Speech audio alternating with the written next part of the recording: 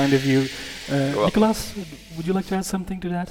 No, I would like to apologize for my not so good English no because problem. it's. But I think some of you might speak French, so we can speak French. C'est bon? No? You can, I can try. Okay, so no, so excuse me for Okay, this. you both worked for Disney at one point in your lifetimes, for your careers, and you both have very different experiences. So I first would like to touch upon your education. How did you go? How did you start in animation? First, since I was a child, I really wanted to do not animation, but comics. That's what I'm doing right now, in fact. And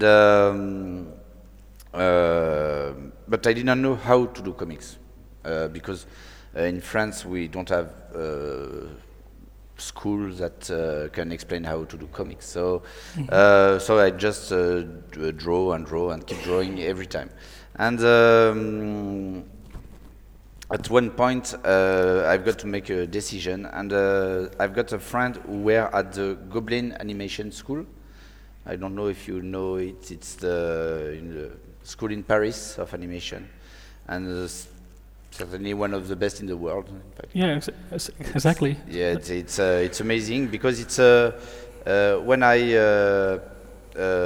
tried to enter at the Goblin, they took 20 people for 400 people who wanted to enter the school.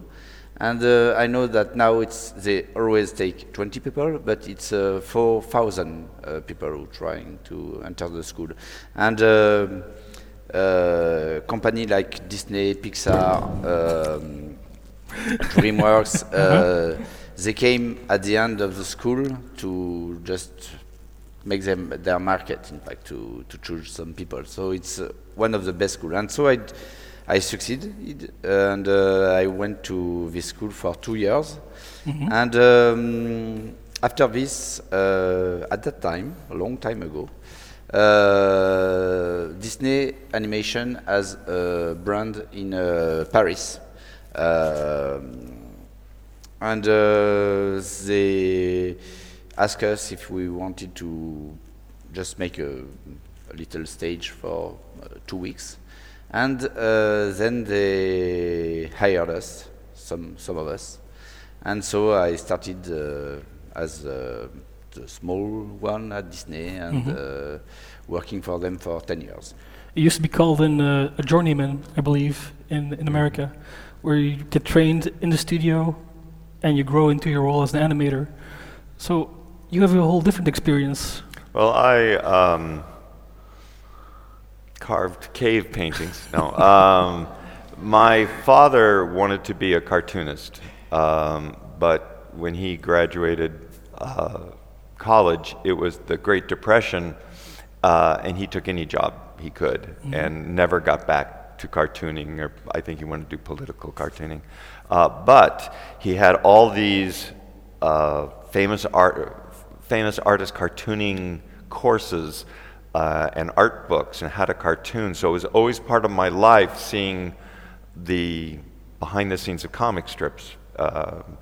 And I always loved cartoons. And plus my dad worked for Carnation Company, which was a company who had restaurants in Disneyland. So once a year, the company picnic was in Disneyland. And so once a year I got to go there. And in the early days, they had a giant art of animation exhibit. So you got to see, you were brainwashed into the wonderful world of animation. And I bought the original Bob Thomas Art of Animation book, which was focused on Sleeping Beauty, but went through every stage from the old short subjects through how they put together a feature film. And I always loved that. And then when I was older, in high school going to college, I wanted to be in animation, but I said the only place that's doing full animation is Disney Studios, and they have all their animators. And strangely, that was actually true at the time, but because the people who started the studio with Walt were still there, still working. Most of the 9 Old Men, the classic 9 animators, were still there and working while I was at college. So I thought, oh, I love Marvel Comics. I thought maybe I'll do that. So I didn't have a smart career path. In college, I started as an art student, an art major, but then all my English teachers wanted me to move into that for my writing, and I kind of ended up with a major that was supposed to combine them both, and somehow I ended up not taking any more painting or drawing classes. I did sculptures and ceramics and three-dimensional art, and I never ended up taking a writing course, so who knows what that happened. But luckily, I fell in love with a girl who's now my wife, whose suite mate in her apartment was the daughter of Ex Atencio, who worked with Ward Kimball and in the Disney studios, and then at the time was working in Imagineering. And his daughter said to me, "You should apply to the Disney training program." I went, "What Disney training program?" And she gave me the name of the executive, whose name was Donald Duckwall. Mm-hmm. And so I did not forget that name. I called just for information. This is my graduating year of college, just to find out what this was about. He assumed I wanted an appointment, so he said, "Come in next Thursday." Okay, with a portfolio of life drawing and action. I hang up the phone, and I haven't been an art student for 3 years. So luckily, I said I did ceramics. I became a teacher's assistant in ceramics. The head of the art department was on sabbatical, and my ceramic teacher became the head of the department. And he loved Disney. He could do the Goofy yell and demonstrated, woo, for me. And so he let me sit in on life drawing classes. So for a week, I created a portfolio. I drew from life. I did everything I could. Went and had my meeting, and they said, "We really need more action sketches, like from life and all that." And once I got into Disney, I found out that people came back like months later. I thought they wanted it like the next day. So that weekend, I watched TV. I watched sports games and basketball and tried to draw from that. And I cheated with sports magazines and said, "That's a good pose. I'll change that." Anyway, they were impressed because in animation you have to draw a lot. They liked my action sketches. They liked that I came back so soon and they knew, wow, he produced a lot of this stuff. And that got me considered in their review board. And the review board was Frank Thomas, Ollie Johnson, Milt Kahl, Ken Anderson, these again, yeah. For the most part, yes. And I survived to get into the program. Well, the training program then was just Eric Larson, who had animated like Figaro and Pinocchio, in a room, and then the rest of us just in a room next to him. And at the same time you're learning animation, you have to do a test. Now, because of my background, I knew the basics of animation. I had never animated anything other than flip books. We had a class that had a big fat book, a paperback book about that big. And I love that because I did a very long flip book, in the pages. Anyway, I survived. I came in 5 months after Ron Clements, who then, of course, went on to do Little Mermaid and Aladdin and Treasure Planet and Hercules and Moana. And 2 months before Glenn Keane, who was master animator. So that was where I shared a room with Ron, and I survived the 2 reviews, and what happened is you then become an in-betweener. So you learn, because you're in a production, you learn about animation as you are doing the job. Mm-hmm. I was a terrible in-betweener. I was almost fired from being my in-between. So poor Ron Clemens, I would in-between for him, and he would, without telling anyone, redo all my work. Once I did one really, really fast, and he came into my room and he said, "What did you do? These are really good." I'm sorry you're so surprised. Anyway, at that point, you got ahead by doing personal tests in your spare time, little animation tests. And I would start one, and this is back in film, not video, and you turn it in, and they shoot it for you. The production always came first, but then they shoot it for you. And I kept doing them, and finally, I always had a better idea I wanted to do. Finally, one day after I had been there, barely surviving on my in-betweening for about maybe a year there, the manager of the department was coming down the hall, and I was looking at an old test of mine. I said, "Ed, come in here and tell me, I was thinking of finishing up this test to show to the review board. What do you think?" And he looked at it and he said, "Oh no, that's good. Show it like this." And I was like, "Oh great," you know. And there's a little pause, and then he said, "Yes, we had given up on you." And I went, "Oh, what?" So maybe this could have come up in a 6-month review or mention it. And what it was, I kept starting tests but never showing anybody. So they thought I was just not doing the work. So luckily after that, I got back on track, but I realized I became assistant animator. I had one little scene in The Rescuers, but I realized the reason why I was doing so many tests over and over is because I rather create what the character was doing than making him do it. As much as I love the process of animation and bringing the drawings to life, I realized, and they gave me a chance to go into story and storyboarding. Yeah, but Nicholas, he started working as an in-betweener. If I'm correct. Yes. In fact, at Disney, I only did animation and every step. So in between, then clean up, then a rough in between, then animation. And I work for them, as I told you. In fact, it was so amazing and so cool to work at Disney in France. I mean. That I completely forgot that I wanted to do comics, in fact. So it's just that, and the first time I went to the theater and see my name on a big screen, I was just like, wow, my God. What was your first production? The first production in France, we did a Goofy movie. Oh, okay.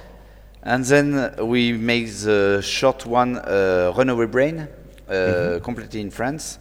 And then we started on Hunchback of Notre Dame, and then Hercule, Atlantis, Cusco, Tarzan. And you were there for that long? Yeah. Oh, Lilo and Stitch, and I finished on Jungle Book 2.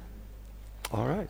And I think the best part for me was 2 years in production when we were doing Tarzan.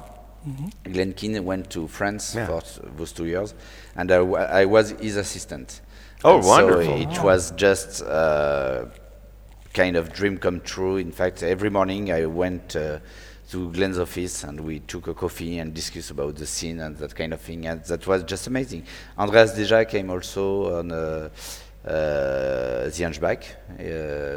And we had a lot of American great artists who came at our studio, and it was really a really good time. In fact, as I told everyone, for me it was not like a work. For me, it was the best place to draw. In fact, to learn how to draw and to draw. Not only animation, but to draw. Yeah, we have a live drawing. We have a lot of things like this, and Disney really knows how to make you want to stay with them. In fact, and so we have the best tables, the best everything. In fact, and at lunchtime we have English lesson for the one who wants. So we had live drawing lessons. We have everything. If you work on Notre Dame, the Hunchback of Notre Dame, we have a private visit of Notre Dame, and we go to a lot of museum and that kind of thing. When we were working on Tarzan, we went to zoo to do sketching animals and that kind of thing. And so, yeah, it was. In fact, I really want. At some point, I remember that I wanted to do comics. That's why I decided to completely switch. But now I do remember that it was not a work, in fact. It was just only pleasure all the time. So you said that Gobelin, Yeah. which is a very famous school. Many of your colleagues at Disney Yeah. came from that school Yeah. and started to want to do comics and Yeah. went into animation because of the school. So did they try to transition you to animation, or did it come naturally? In fact, it's funny because now that I'm doing comics, only comics, and not animation anymore, it's funny because I've got a lot of friends still in the animation industry, and they want to do comics. And when I've met other people that are doing comics right now, they want to go in animation. And so, I don't know, in fact, it's two complete different worlds, in fact. And it's funny because at one point at Disney, I remember I realized that I saw my name on the big screen, and I realized that my name is not alone on the big screen. We are about maybe 1,000 sometimes. It depends on the movie. And at that point, I think I realized that I wanted to do my own things, in fact. That's why I wanted to do comics. And I don't know if you know them, but there are a lot of very famous artists who were at Disney with me, like Juan Guarnido, who make Black Sad as a comics. It was my neighbor at Disney. Oh, really? And Pierre Allary, who was there yesterday, Virginie Augustin, and Didier Poli, and Olivier Pont, Cyril Pedrosa, a lot of French artists. We were at Disney at the same time, and it's funny because we all did also the Gobelin. Yeah. Almost. If you can. Yeah, but okay. It's your graduation picture. So yeah. So these are all graduates. This, yeah. So it's funny. Come back to the other one. Yeah, sure. Okay. So it's funny because these guys. So it was my promotion at the Gobelin, not a lot more. And this guy, Christophe Lautrette, it's funny because we were at the Gobelin in the same time, and now he has left DreamWorks since 2 years, and he was art director on B-Movie, on The Crowds, and in fact, if you don't see, of course, the faces here. Yeah. But if you look at all those guys, they all succeed in animation. And more than half of them went to Disney. Directors, a lot of. I still got a lot of friends who are at Disney or Pixar or DreamWorks, and it's funny. The Gobelin, it's kind of. Every time a student came and say, "I want to do the Gobelin," I say, of course, everybody wants to do the Gobelin, but if you succeed to do the Gobelin, I think after this there is no problem to find works or things like this. But have you ever been to Annecy Festival? No, never? No. You should. Yeah, you should. No? Oh, Wait to be invited. Yeah. Happily go. You know what, the special thing about working on that Nicolas was talking about, working at a studio, when you hear or read articles about it, it's always about working on a production. But you're in a community of artists, of these super talented people showing each other their work constantly. And Disney generally, as they will, especially toward the end, they'll work you very long hours to get the movie done. But you do have classes in life drawings and sometimes in story or pantomime or things to help you grow as an artist, to just feed off each other. And one nice thing when I started, it was things were still film. When you were doing a scene, especially of your on your own project because you know, it took less priority than the production. Of course, the cameraman would do it as he had time. But when you did a scene and handed it off to camera, it was gone for 3 days or something like that. Before we had video tests, you were constantly flipping. You wanted to get everything right as much as you could before you sent it off to camera. And you would always go into another animator's room and say, what do you think of this? Or what do you think of this? Or you'd have that, can you act this out for me? It wasn't just, often in a comic artist, you're working freelance, you're at home, you don't see people, you know. You send in files now, whereas animation, you're with that community and you use all that, and people learn something new and they want to share it and all that. When video came in at first, what we noticed, now it's in a computer, but the first video testing machines were not even cartridges or cassettes. They were reel-to-reel, the first systems. And that meant when you were looking for your test, you were running through everybody's tests. And what we noticed is, while we're going through, you keep seeing the same scene, and you're saying, is there any difference? And it was a new toy. So instead of everybody sharing and trying to get everything right, they'd get something done, show it under it, and then they'd say, oh, I think the eyebrow could be different, and then run back and do the eyebrow. And there was less thinking it through on the paper. So things began to change. And I think there was a little less that back and forth. But as the studio as a whole, it's,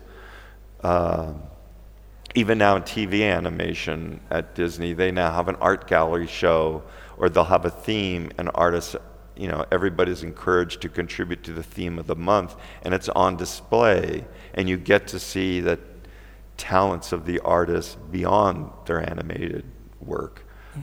So it's an ongoing school. And like I say, a sense of community that's very special. It is not a place where you're hired, you have this much footage to turn out a week, you have, you know, hey, were you talking to him? You know, get back to your desk. You know, there is some of that, but yeah, you know, there is, you know, it is a very special place. Of course, feature animation and TV animation was a whole different place from each other. Oh, yes. They differed a lot, because TV, you work closer as a team. You get to manage your writers, storyboard artists, layout artists. So and what was that's when you became a boss. Yes. When I was going to TV animation, one of the executives who had been in animation for a very long time, he said, television animation is different from features, and it'll take you a while to realize that, and you still won't really realize how different it is. Not just in pace, but in sensibilities you didn't have. Although there was a time where, at the beginning of TV animation, people were under term contracts for so many years, not per production. And you didn't have to worry about finding your next job.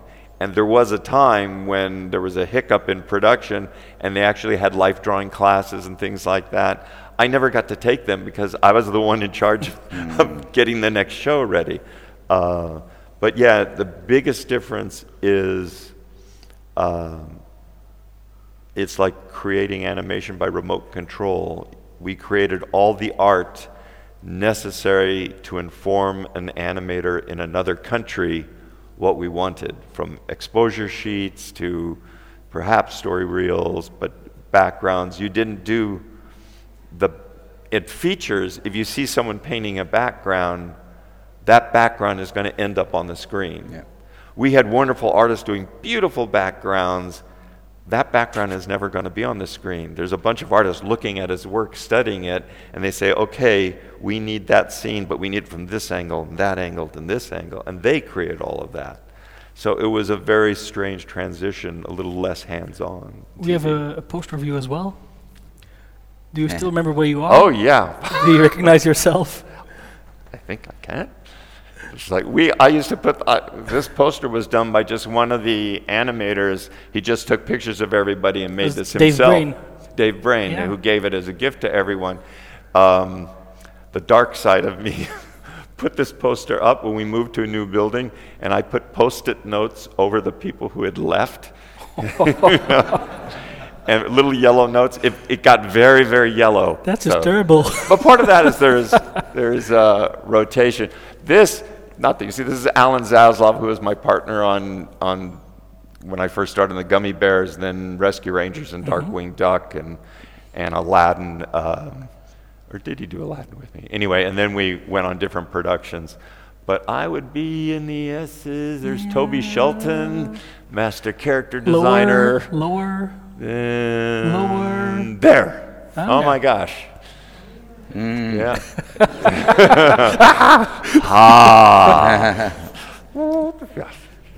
So you can see Ted. Oh, this. If you know Rescue Rangers and Professor Nimnol, Bruce Talkington. that's Bruce Talkington. Yeah. So that was, people say, how did you come up with the design? I couldn't pass this up to show both Oh, of you. that's great, yeah. So yeah. Oh, that's cool. Before the Paris studio went to feature animation, they used to do TV animation as well. But I was not there. Because they worked on the pilot for Darkwing Duck. DuckTales. DuckTales the movie was their first Yeah, They said production. DuckTales, Yeah. and the DuckTales movie. Yeah. Yeah. And the thing is that in France, for us, it was quite different from you, because we were a studio and we were doing the scene or the things, the Florida and the California wanted us to do. In fact, so we didn't have storyboard artists or that kind of thing. We have layout artists, background artists, animators, and that kind of thing. But we didn't have, like in US, the complete panel of production. In fact, but as he was saying, it was amazing because, and that's what I'm telling the guys who wanted to do comics now. And the big difference is that I never saw as much as talent as it was at Disney, because if they were all specialized in what they were doing, in fact, and so the background artists, if you look at their background, I never found that quality again in comics, for example, because it was such beautiful about the background, about the layouts, about they were so strong in what they were doing. In fact, in comics we are doing everything, so I think maybe we are not as strong in every step of the production, you see. But in Disney animation, it was for me it was like as I was saying, it was a good way to learn how to draw almost everything with the most talented guy. When you wake up every morning and the first guy you see who makes a drawing is Glenn Keane, I mean, I never saw that again. In fact, it doesn't exist. That guy doesn't exist. In fact. But that's exactly When why. Glenn, I mean, again, Glenn started 2 months after me and had the desk next to me. He used a thick pencil, and I'll say this in my workshop today, that in animation, you don't have to draw pretty. Like when you sit down and Eric Larson would start drawing something, you're expecting this beautiful Figaro cat, for instance. And it's like, no, it's the basic shapes and rough lines. And Glenn, it was like carving it out of rock. Yeah, and I used to say he cheated, because in his personal tests, he used a very soft pencil, and then he'd go, and he'd lick and put a shadow on it, which was giving it more depth and all that.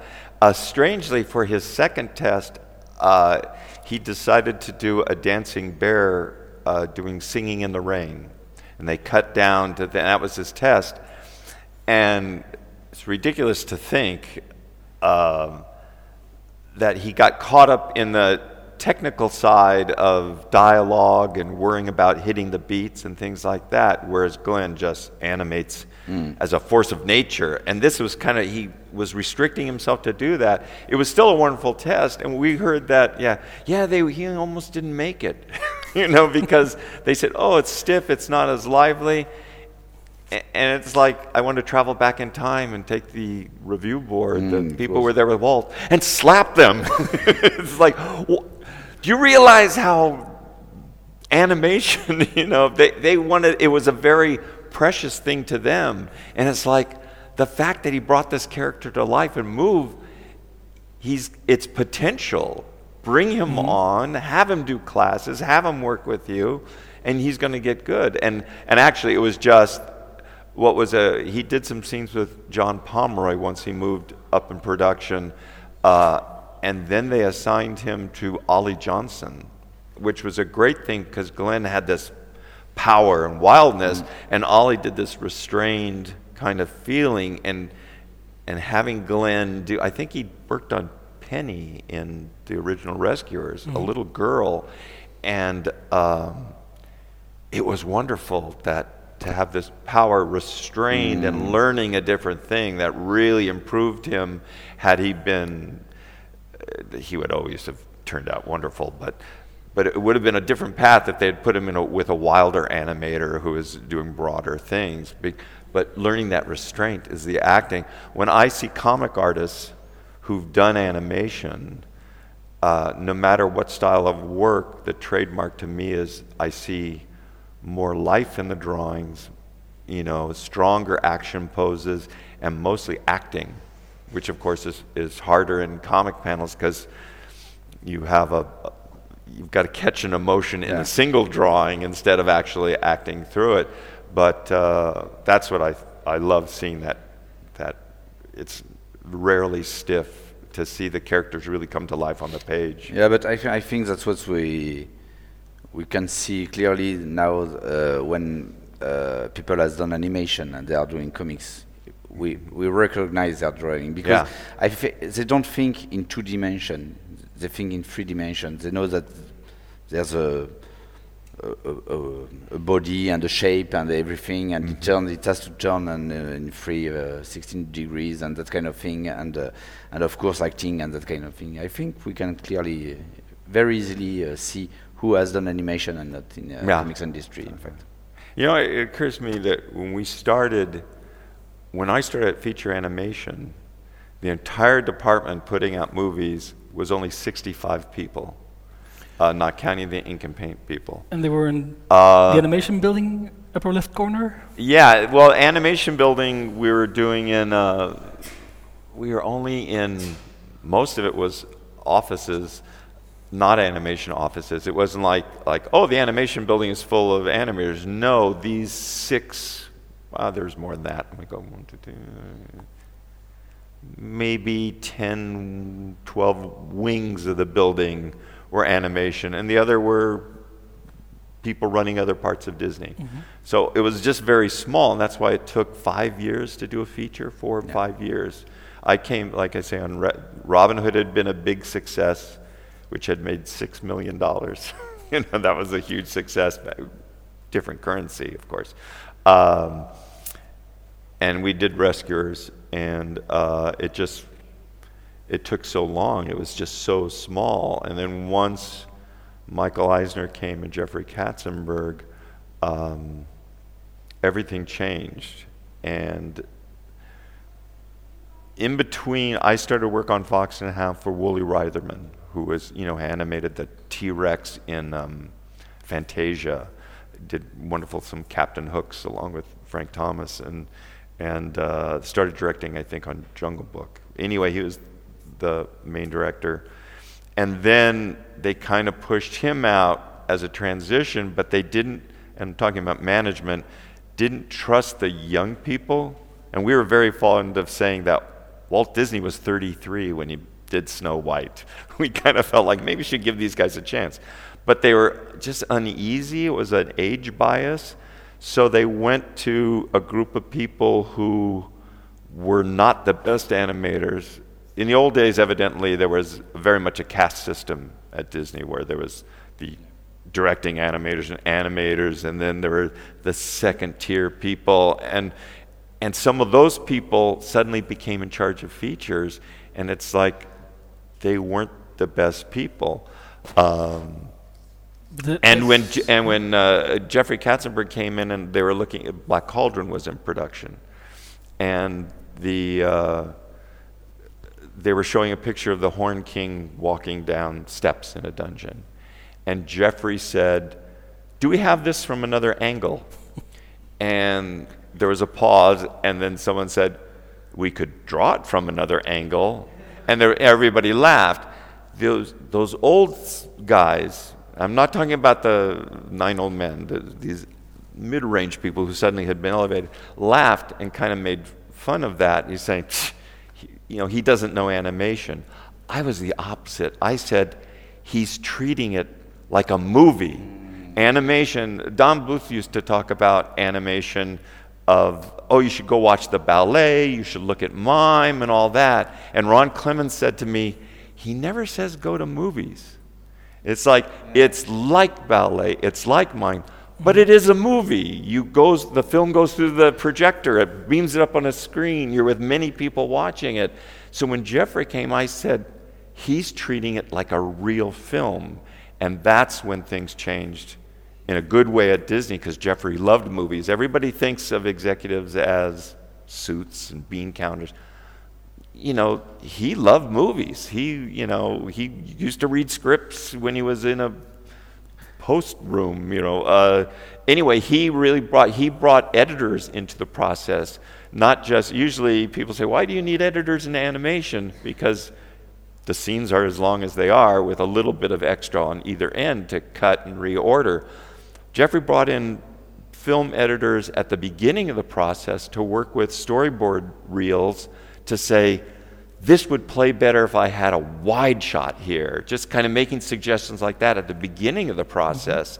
And everything became more cinematic. You got scripts that had story arcs to talk about characters, whereas when we worked on Fox and Hound, there was no script. You work from, which was good in that it always kept things visual, but you worked from an idea, you do some gags, they come in, they say, I like this one, not this one, develop that. It kept things very visual and strong storytelling, but you could lose track of a story where Jeffrey was, what does this character learn? What's the theme of this? And especially when Howard Ashman came to do music, Howard brought the story sense of musical theater, that he says, here's the character arcs. A character has a need, they have a want, they don't realize it, they think they want that, and then they go through this, and at the end they might get what they wanted, but it's a whole different way. When Simba says, I can't wait to be king, he thinks it's because he'll be in charge, everybody will serve him, and he goes through this journey and he becomes the king, and he finds out his role is to serve everybody, and that's when Disney animation reached the new golden era. So Howard Ashman was a composer, and when he was hired by Disney, he practically rewrote Little Mermaid, Aladdin, Beauty and the Beast, and he just made these movies his own. So his movies just, they pushed the movie along instead of just a story. And everybody, and again, Jeffrey, from that person who sat in the room and said, do we have this from another angle, really learned everything he could from animation, always pushing the animators, to greatness, worrying about things. Now, there was always compromise. He would sit and watch, and I mean, this is when I was at TV, but my friends were, of course, still at features. And you get these stories where he's saying, I think we need to do this, and do this, and do this, and that. And it's like a lot of rework. And then there'd be a moment, and it's like, how much will that cost? And you hear, and he goes, okay, don't do that, but still do this and this. That you can't even, the company is very big, they have a lot of money, but there's still a sense of control in productions. But even then, the cut-down version of Disney features is way above what normals get. Yeah, so... just go ahead. The bathroom. No problem. Go to the left. So yeah. Now we can talk about him. But the sentiments at Disney Studios after Walt passed away in '66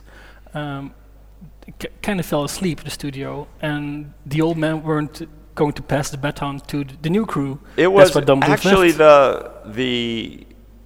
you have to realize that in the past, there was a time, I think, after they had done, well, Fantasia was a big flop at the time. But early on, Roy Disney Sr. said, we don't need to do any more of these. He just said, we can re-release them every 7 years. And, you know, that wasn't scary when Walt said, no, we have a studio, this is our business. Once Walt got into live action films, that was his new thing to do, Roy was there saying, we don't need to do any more of these. So that Frank Thomas said, basically, at a certain point, especially after Disneyland, Walt's sentiment was, no, we'll keep things going. These are the guys who created the studios, you know, until they retire. So when Walt died, the 9 Old Men basically said, well, I guess this is our last picture. You know, they thought the place would be shut down. Instead, Jungle Book, thankfully, Walt's last picture, made a large amount of money, you know, for that. And then in the 70s, and like I said, Robin Hood, they did Aristocats, and Robin Hood made a lot of money. And management, you know, Card Walker was the president of Disney at the time. Evidently, he came down and he said, so what have you done to train new animators? And they said, we thought they were shutting the place down. So they had to come up with, how do we bring in animators?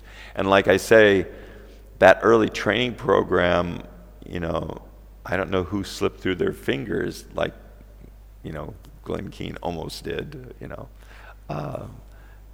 It's that it was very precious. They were holding people to a higher standard as opposed to thinking of this is raw material, you know, that we can develop and everything. They really, my personal test was, the first one was just very simple, of an alligator wearing a pirate hat, and he had a sword, and he kind of did a couple steps this way, and he threw the sword up and caught it with his tail. I was thrilled that just things were moving around and all of that and had a sense of weight. But what they saw in it is they thought they had a sense of personality to the alligator, just how jaunty I made him and all that. And that's the type of things that, you know, they were looking for. So it was that, it wasn't that they weren't willing to pass it on. They were open. In fact, some of those mid-range people were jealous because we were told in the old days there was that caste system. Exactly. And suddenly you had young people coming in working with these top animators and getting to animate scenes. And there was a, when I first interviewed the young animators, John Pomeroy, Gary Goldman, Dale Bear, were animating on a Winnie the Pooh half hour. So at that time I was told, well, you'll be, you know, if this works out, you'll be an in-betweener, and then after, you know, I wish I had written down all the years, but they were long. It was like, after like 4 years, you'll be able to possibly do an animator, and then once you get 100 feet in a movie, maybe after that you can, and it was kind of like back in the days where you start here, and then you go, and then you retire and you die. That your whole life would be Disney, that was the expectation. But the road to becoming an animator sounded very long. I had that interview in like March, and when I came in June, suddenly a lot of those young guys had been made animators, because what had happened is they realized that they had done the bulk of the animation in this Winnie the Pooh short. And so they, you know, forget tradition and all that. If you took away their work, there would be no short. It was this featurette. And they, I don't know how, I wasn't there at the time, I just heard stories after the fact. But it was kind of like not necessarily threatening to leave, but pointing out that this isn't right. This is, if you do the work, you should have the title, you should have the role. So the world basically had already changed by the time I showed up just a few months later. But people left in the 70s when Don Bluth left. Don Bluth has... To Gary Goldman and what, 13 It was other Don, people? just like we always say Frank and Ollie and Ron and John, it was Don and Gary. Don, Gary and John, or Don, John and Gary, I think we said, which was Don Bluth, John Pomeroy, and Gary Goldman. People who were there at the time have very mixed feelings about Don Bluth, where fans will say that's, you know, wow, look at the beautiful work. Don, basically, on The Rescuers, he got a whole sequence to be in charge of. And he was not actually a young person. He was much older. He was actually, I think, about the same age as Ron Miller. But he was son-in-law. pushing for young people to stand up for themselves. And well, they were going to hand the studio to Don on a platter. I mean, it was going to be his that they were grooming. He was the only one they were kind of grooming to be taking over. But Don, you know, when Ron Miller came in, who was not necessarily a movie lover, I mean, made them, but he was not, a sports guy. He was an athlete. Well, definitely. I mean, people can be athletes and still love movies and Sure. change careers, but you're right. But he could still come in as the boss and give notes, and that's useful because he's like a general audience member. But I think that chafed at Don. So early on, Don started a project, Banjo the Woodpile Cat, that many of us worked on a little bit, some more than others. I was very close to Don for a while and working with him, not so much on that, and then on Pete's Dragon and just in kind of an unofficial role. What management didn't realize is that the cover story, once they found out about this, Don said, this is a chance for all of us to learn animation and learn the process. I, having been there, they were talking day one about leaving Disney. That was he wanted to start his own thing. So every time there was a new group of students or animators coming in, they'd kind of go through and kind of cherry pick who they wanted and try to bring them into the fold. And again, the studio was very small back then, and you could walk into the president's office and have a conversation. I went into Ron Miller's office every once in a while and would chat about things. I took it on finally, as things moved on, I said, this has to be said, that Don is going through every group and trying to get them on the project. And Ron Miller said, you know what, I think maybe you're the troublemaker, that you rile things up and stuff like that. And it was like, that was the last time I took a meeting with him. Not that he wouldn't have taken it, but I said mentally, I tried. And that's when I went over to Imagineering, and I was over there when Don, all the people walked out. And they staged the walkout to all do it on the same day, to all say bad things about one specific executive, the Donald Duckwall person, because Don didn't like him, and just as the executive head of the department. So it was very orchestrated, and the company they worried about the department, because this 11 people, I think, went out. These things. What Don had trouble with, in addition to not being in control, is the CalArts people. Brad Bird, Tim Burton, John Musker, Mike Giamo, who was the art director on Frozen, Chris Buck, a director on Tarzan. These new guys have different ways of thinking and different ways of animating, and they were full of energy, and they were alive, and they were bringing a new energy in. And Don, in animation, loved a dragon overlap. He loved doing a scene where he was one of the people who was told to have Maid Marian dance with a dog, which was actually reused animation from Snow White. But he said, oh, I love just making the gown go around. And it's like you compare that to the sensibility of like a Brad Bird, who would do snappy timing and just cut out the frames here and jump ahead and would, it was, so when they left, the executives all panicked and worried, but the people left in the department said, yes, this was their chance to move ahead, and that was the energy that really brought to it.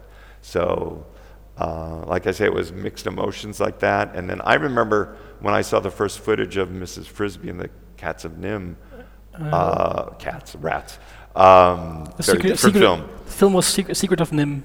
So the book Secret was of Nim, Miss Frisbee yeah. and It was, I just saw a sequence at a convention of The Owl by John Pomeroy. And I called them up. I said, John, I just wanted to say that was wonderful animation and that was so powerful. That was the best sequence in the movie, I thought. And the rest of the movie was fine, but didn't come up to that. But evidently later on I heard that when I called, it was like, Ted Stones is calling. Why is he calling here? Because they were older than I. They were above me. But it was just in that sense of artistic community, just to say, I saw wonderful work. And later on, John said that meant a lot to hear it from the outside. Because John is the one that finally came back to Disney and animated at Disney again. So in the years after, there were many shifts in, well, not just popularity, because in end of the 80s, there was the renaissance of Disney feature animation.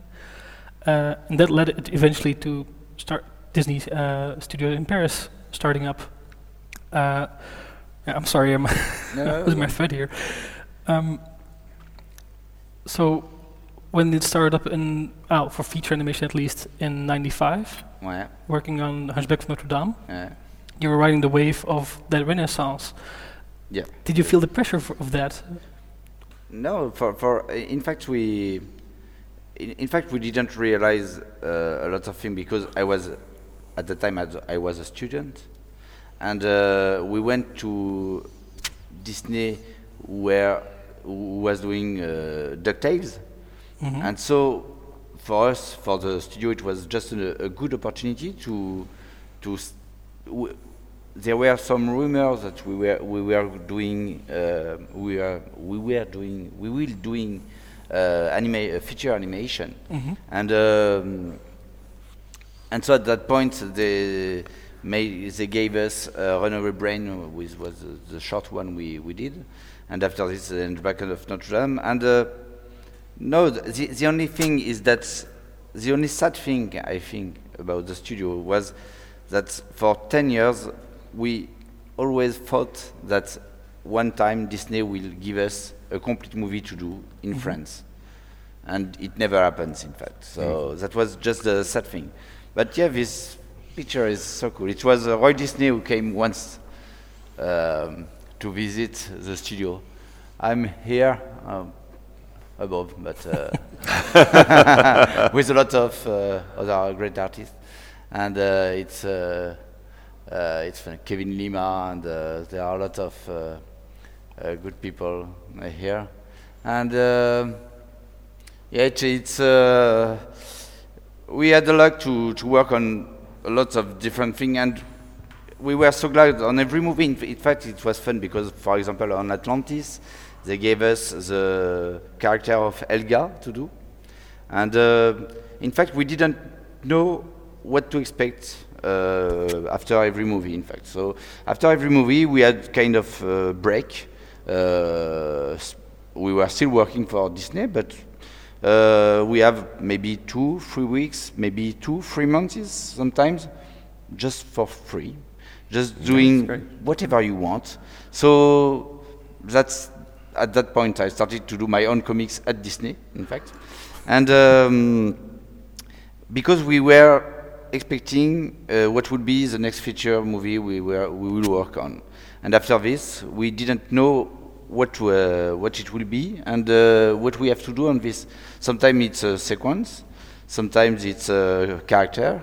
For Tarzan, we made all the animation of Tarzan in Paris because Glen Keane went to Paris for 2 years, and we also did the tiger.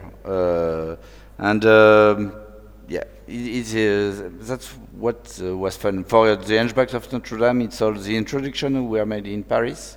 For Hercules as well, the introduction. Which one? For Hercules. Yeah, exactly. Yeah, but for Hercules also the Cyclops and the Titans were made in. That's lovely animation, actually. And so yeah, the only thing that, as I told you, that was sad is that we were doing I think we are a great community doing, I think, great quality on those movies.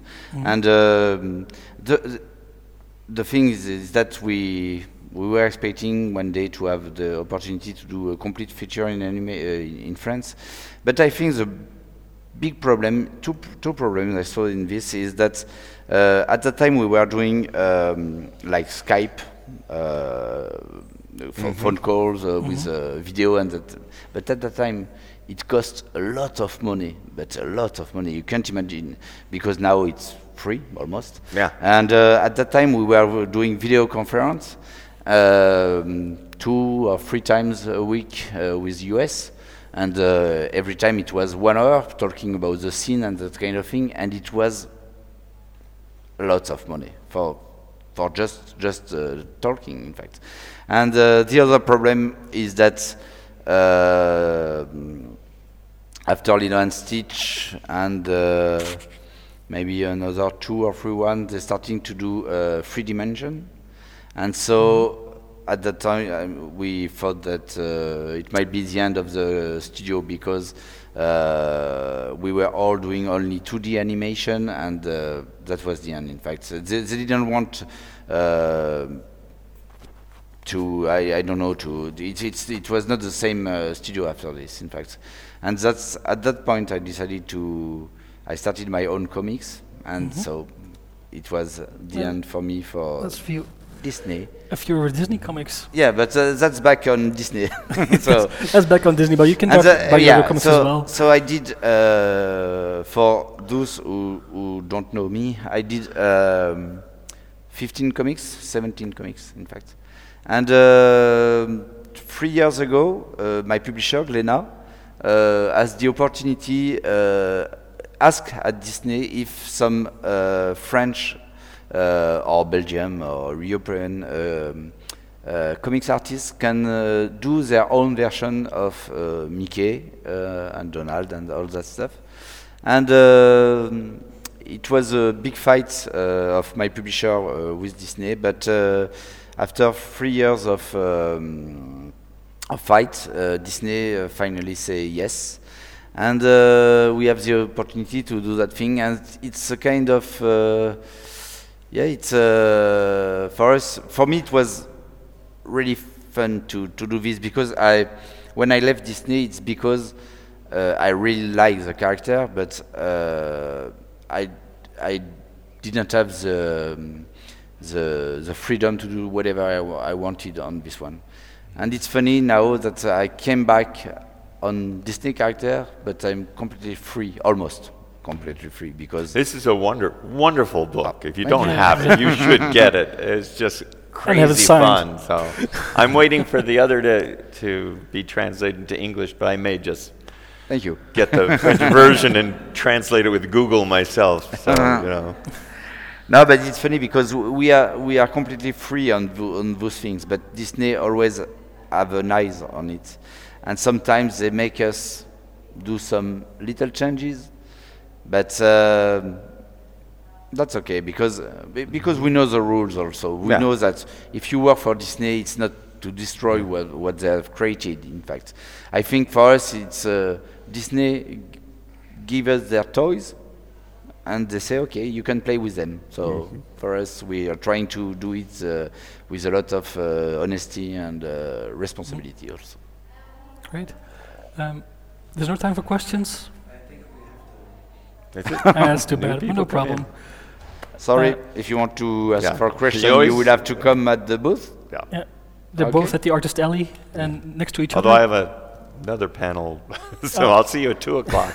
You have another panel. I have a workshop. Okay. Yeah. So it's like, you can take it over for me. No, it's okay. No. I would draw. So Ted Stones, Nicolas Kiramida, thank you very much for thanks a lot being in this panel. Thank you very much. Thank you.